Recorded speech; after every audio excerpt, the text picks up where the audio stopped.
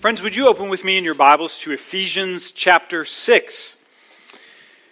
We're in the book of Ephesians. We're beginning chapter 6 this morning. I've loved spending this entire school year in this very important letter. I don't want it to end. I find myself lingering here to soak every bit, every morsel that the Apostle Paul has for us. And this is perfect, the day that we celebrate Young Lives Ministries, to be in this whole family corridor, talking about first wives, then husbands, and now today children. And so I'm going to begin reading in Ephesians chapter 6, verse 1, but I'm not going to make it very far at all today. So watch with me in your Bibles. Hear God's word. Children. That's it.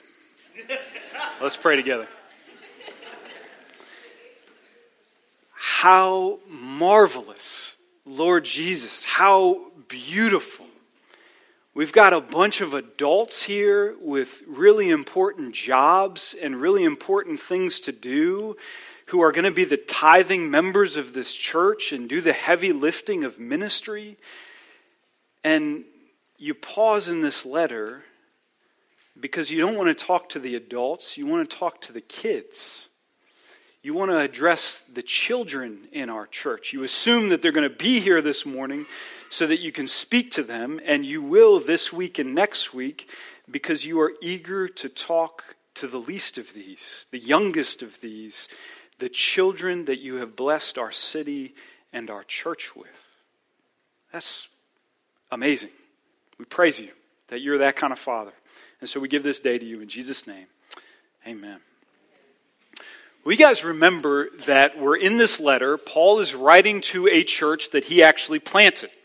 So he went to what is now modern-day Turkey, and it's an incredible story, this church plant in Ephesus, but he was able to, by God's grace, see people come to faith in Christ, see them gathered into a church, and then Paul, since he had this apostolic role, he leaves and goes on to Corinth and plants other churches, but he stays in contact with this church plant, and so he writes this letter to this group of people that he loves.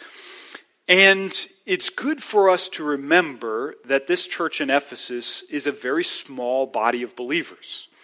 I think when we think about church, we kind of think about the bells and whistles that we have today. Here in the 21st century, we think about a building, we think about a crowd of people, we think about musicians.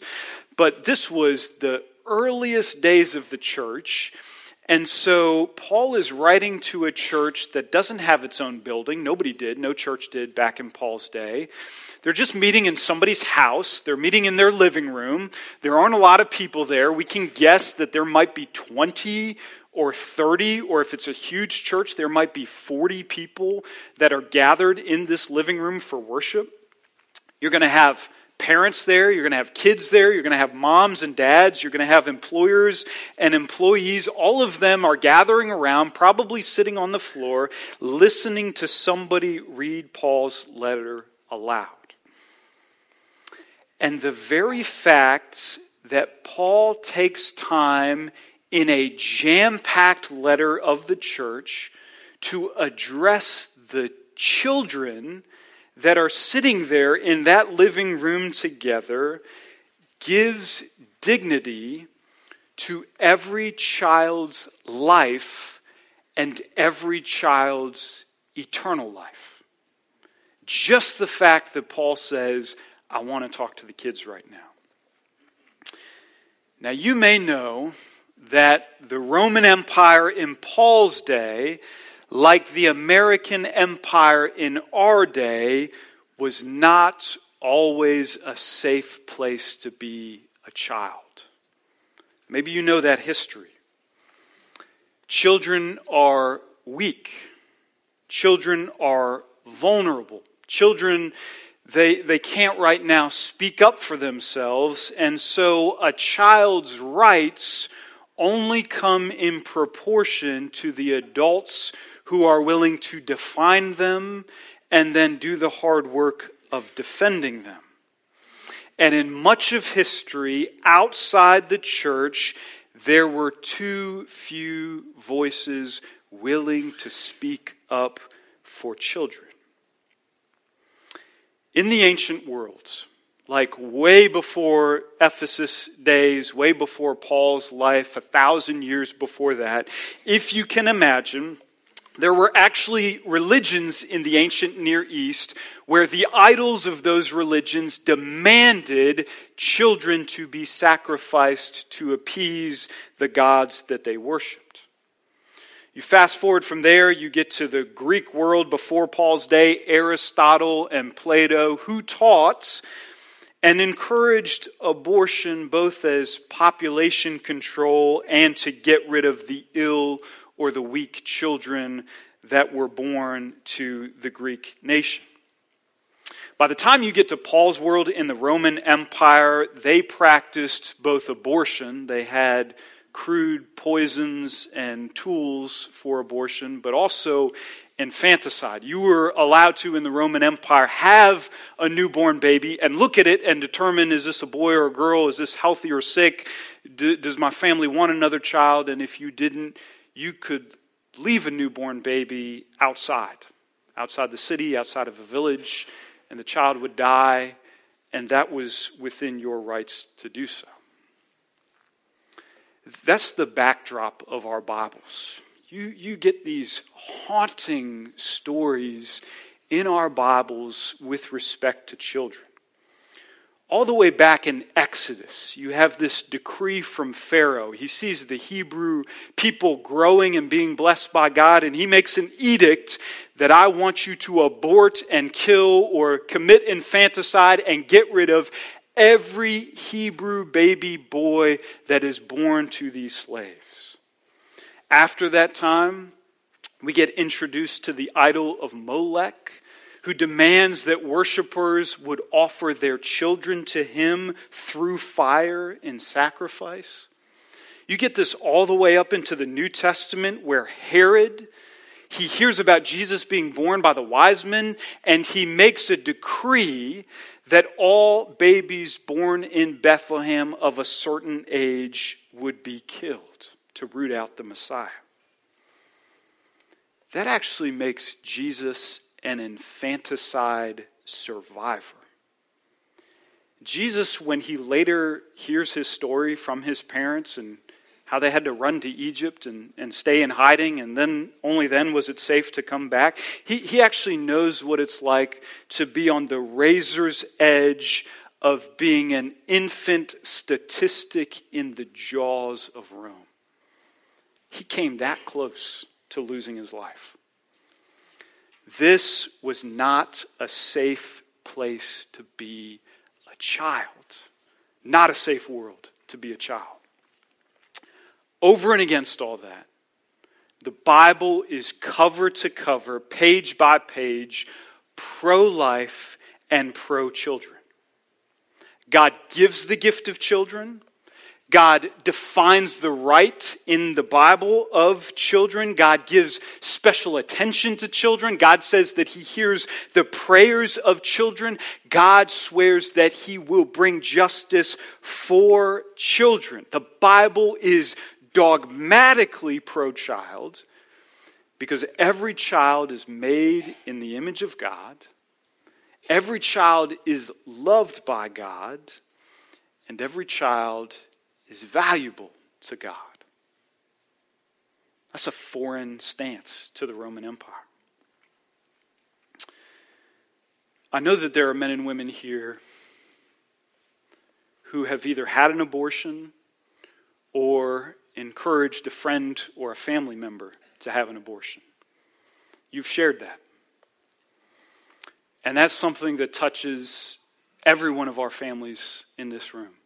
Doesn't matter if you're young or old, doesn't matter if you're black or white, doesn't matter if you're rich or poor, doesn't matter if you grew up in a two-parent home or a one-parent home on one side of the tracks or the other side of the tracks, you will find abortion as far as the curse is found. I grieve with you. I know that you carry the haunting weight of that experience in your life. Will you bring that to God? Will you believe God when he says that his mercy is rich and full and his steadfast love never ceases? And will you bring that, even that part of your story, to God? And as we repent of that and throw ourselves on God and his mercy, we can actually know beyond a shadow of a doubt that God forgives us, cleanses us, washes us clean of all of our sin, past, present, and future, because of the grace of his Son, Jesus. I don't know if there will be a day this side of heaven where we will not remember and feel the ache of that story. Just like I don't know if there's a day this side of heaven that any of us in our sin will not feel the ache of that story. But I do know in Christ, in the gospel, he receives us, he forgives us, he welcomes us, and he will present us, all of us in Christ, without spot or wrinkle. Hallelujah. Praise Jesus. He is that kind, he is that good, and his gospel is that rich. If you're a guest here today with the Young Lives Ministry, all of our moms here today who are gathered, we're on the eve of Mother's Day. We're going to celebrate that next week. You have done a very brave and a very courageous thing. You've had your babies. They're beautiful. I love seeing our moms bring in their babies and their kids. We can talk pro-life, we can vote pro-life, we can rally pro-life. There's always going to be a place for that, but our pro-life stance is only as strong as the practical care that we give to the least of these, the children of this city. A child is always, always, always a gift from God. No matter the story, no matter the circumstances, no matter the roundabout way that each of us has showed up here this morning, all of us have a story. No matter what that is, a child is always, always a gift from God. And so Paul, inspired by the Holy Spirit, believes this to his core. He's writing this lofty Ephesian letter. I mean, he talks about predestination. He talks about racial reconciliation. He talks about sanctification. All this heady, brilliant stuff that it's going to take our kids a long, long time before they can grow up and understand what he's addressing here in this letter. But then, as he talks about families, he pauses and says, I want to talk to the kids right now. I'm so glad that they're here. I love them. And I want to talk to them. I've got a word from the Lord just for them. When Paul does that, he sounds like Jesus. Paul sounds like his Savior. Remember that scene that Jay Will read from Mark chapter 10? This is a very familiar scene to us, and that is that Jesus is slammed with ministry. The crowds are pressing in on him. There are important people around him. He's got a lot of good work to do. And so the disciples, they see their ministry as running defense. They're kind of like protecting Jesus and guarding his time and making sure that only the important people get through to talk to him. And you've got these parents who don't really have an urgent need. They just want to bring their kids to Jesus so that Jesus can touch their kids, which is not like a chief priority, it would seem, to the disciples right now. And so naturally, the disciples intervene as they see the parents pressing in, and they tell the parents to get lost. I mean, Jesus is here building God's kingdom on earth. He's got appointments with religious and political leaders. He's doing pressing things. He's like raising people from the dead, and he's healing people of leprosy, and he doesn't have time to touch your daggum baby. Take it and go. There's a guy with leprosy behind you. Give Jesus some space. And Mark 10:14 says that when Jesus caught wind of that, he saw the next parent kind of turned away with their child. He was indignant. Now that's a Greek word that means pissed. Jesus was righteously pissed. "What are you doing?" he says to them. "Let the little children come to me. Do not hinder them, for to such belongs the kingdom of God." And then while all the crowds are waiting, they're just standing there. You've got religious leaders with questions about spiritual things, and you've got parents who want the family members healed, and you've got people with leprosy, and people who need to be risen from the dead, and people who need to be fed. They just stand there awkwardly waiting, and Jesus welcomes these children. He picks them up, he lays his hands on them, and he blesses them. He says, "This is the substance of my kingdom." I don't know if you've ever studied the Gospels with an eye to time management. Like you kind of look at Jesus and you think, how does he do so much? Like how does he fit all this ministry, all these people into such a short window of time, and he doesn't even have an iPhone? Like how does he get all this ministry done, and he can't email anyone, and he has to walk to wherever he goes? Here's one of the secrets of Jesus' time management. He doesn't mind making adults wait. He doesn't mind sending people away disappointed. He says this right here is the substance of my kingdom. I love children, body and soul, life and eternal life, and I want to make sure that they hear first that this kingdom is for them. That's Jesus. That's our Messiah. When Paul addresses children in this letter, he's following in the footsteps of Jesus. Jesus gives special attention to children, so we give special attention to children. Jesus loves children, body and soul, so we love children, body and soul. This is so practical for our church body, Columbia Presbyterian Church. We've been blessed as a church, we say again and again, with kids. Like lots and lots of kids. Like some days it's overwhelming to see how many kids are pressed into the nursery right now, and we don't even know if they're going to be okay when we check on them in 5 minutes. Like, we got a ton of kids. We got 50 kids that are ages 0 to 5. That's a whole church right there. That is the church 30 years from now, is the kids that are, pulling each other's ears right now in the back room. We know of, or at least I know of, 8 women who are pregnant in this church right now. 6 of whom are going to be first-time moms, all of whom are prayed for by name by the women who meet monthly to pray for the women in this church. Young Lives moms who are visiting here this morning, if you are looking for a church home and you have not found one yet, I pray that God brings you to a church home, whether that's here at Columbia Presbyterian Church or that's with Jay Will as he plants in the next couple of years. Where is a place here or there where you are becoming part of this family, where we're your family and your kids become the shared joy of a church body together, where we learn how to love our kids together? One of the simplest ways in which we love the kids here, body and soul, according to our verse, is just so simple, we're going to pass this over. But it's to bring them here on Sundays. That's in our passage. Think about it.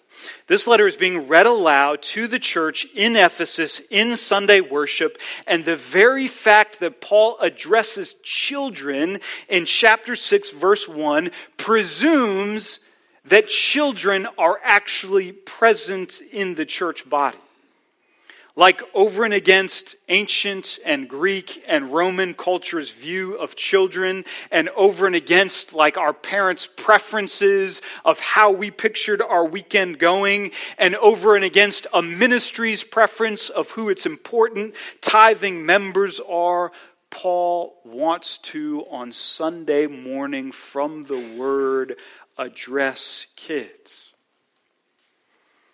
They don't tithe. They don't yet volunteer. They're distracting. They drop clipboards like all the time. I don't understand that. They expose our parenting woes in public. Everybody can watch you and see how bad of a parent you are when we see your kids running in circles around the church space.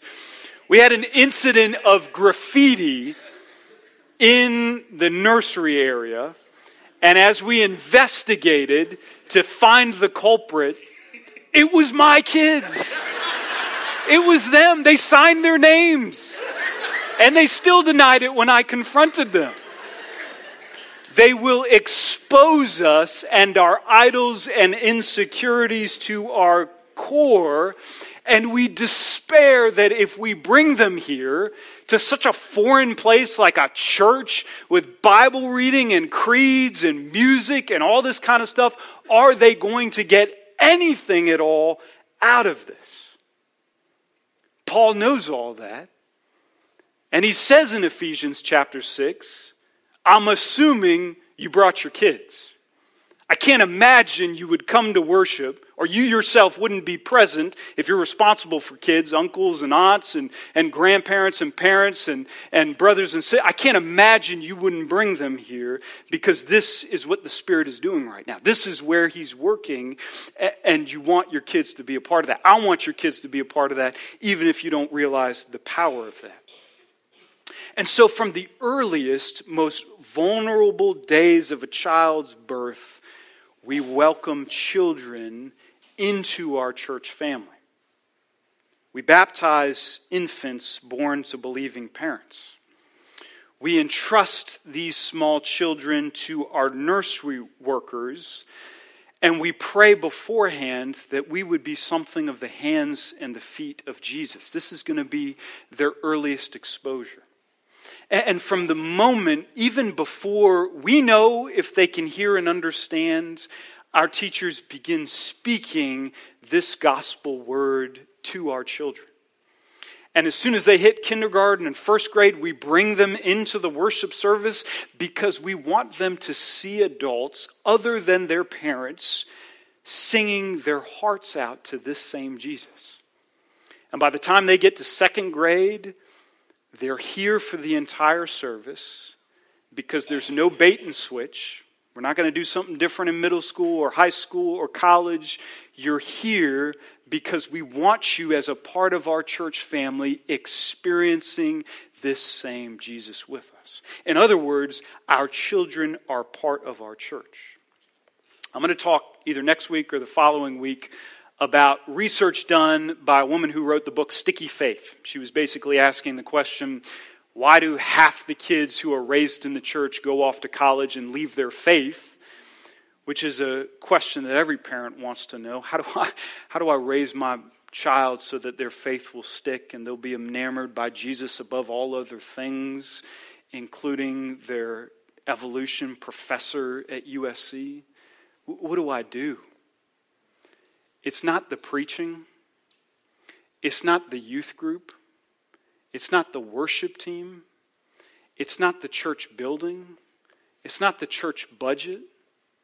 The main contributing factor to a child maintaining their faith and endurance following the road of Calvary is intergenerational relationships. If my kid knows other teens and adults, if they know my kids, if we mix things up together as a church body and we actually build real relationships so that I can greet kids by name and they see my faith who is not their parents, research confirms what the Bible says, and that is, I want to seal these children with their faith for the long haul. We welcome our children because Paul in his letter addresses children, because Jesus in his ministry blesses children, because body and soul, life and eternal life, to such belongs the kingdom of God. Let's pray together.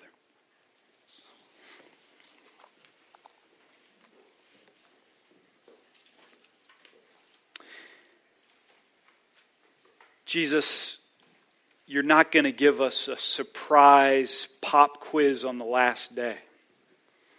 You tell us on Judgment Day what you're going to ask according to Matthew chapter 25. And it is, church, how did you love the least of these?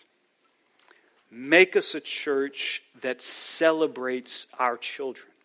Make us a church that loves our children. Make us a church that is the hands and the feet of Jesus to our children. Bring the little ones to us so that we can lay hands on them and bless them, for to such belongs the kingdom of God. They are our joy and our glory and our crown on that last day. We praise you in Jesus' name.